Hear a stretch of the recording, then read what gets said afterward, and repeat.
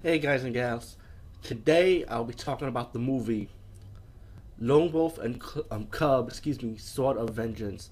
Now this should be the very first movie out of the six, and if anybody don't know what this movie is, if you saw the movie Shogun Assassin, which was dubbed here in the U.S. and also part of the Video Nasties in the U.K., Shogun Assassins was actually an edit movie from this franchise, and I always wanted to review the Japanese version. I have all six discs, long time ago actually, and it's still one of my favorite samurai flicks, by the way. What I like about this movie is the hero. Well, he's not really a hero; he's more like an anti-hero, because he's not like your typical he's not like your typical lead character when they like good looking or muscular and shit. Nah, he was like an average guy. He could kick ass, but he keeps himself low key. And the character doesn't really have too much lines in this movie, though, when you look at it. Well, anyway, this movie, right, is about this executioner, right? The shogunate has like three branches. Like one is spies, one is assassin, and one is show like the executioner, which is Ogami Ito, which is the lead character in this movie. And they talk about the three mains. These are the three main around his circle that does like the hidden stuff pretty much. Except for the execution part, that's out in the open.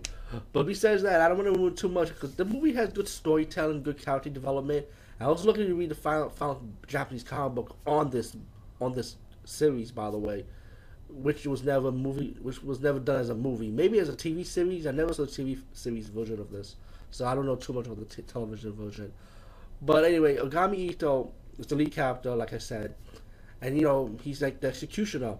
One day he gets framed by the Yagu clan, which is the assassin clan, pretty much, and pretty much the shogunate, his subjects, kind of like blame him for his disobedience, and pretty much he's been framed pretty much. So Ogami Ito, instead of killing himself, he decided to fight and just kill whoever gets in his way, while protecting his son at the same time.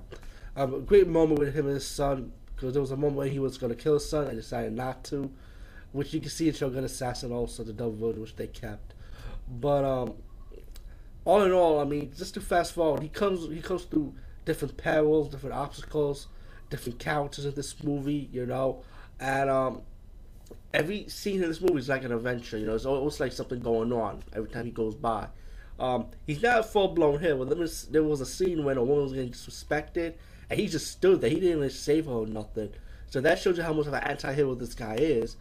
He even took out a whole village of that run by thieves or mercenaries, pretty much, which is like a good moment because you get to see him in an action mode full when he does like that. His cart has like weapons in it, and he has that one line which was kind of cool, like "Greetings, I'm the assassin Lone Wolf and Cub." I'm like, what the fuck? He's like, that's his intro. Like, you say that towards the end of the movie, so I kind of like how that played out.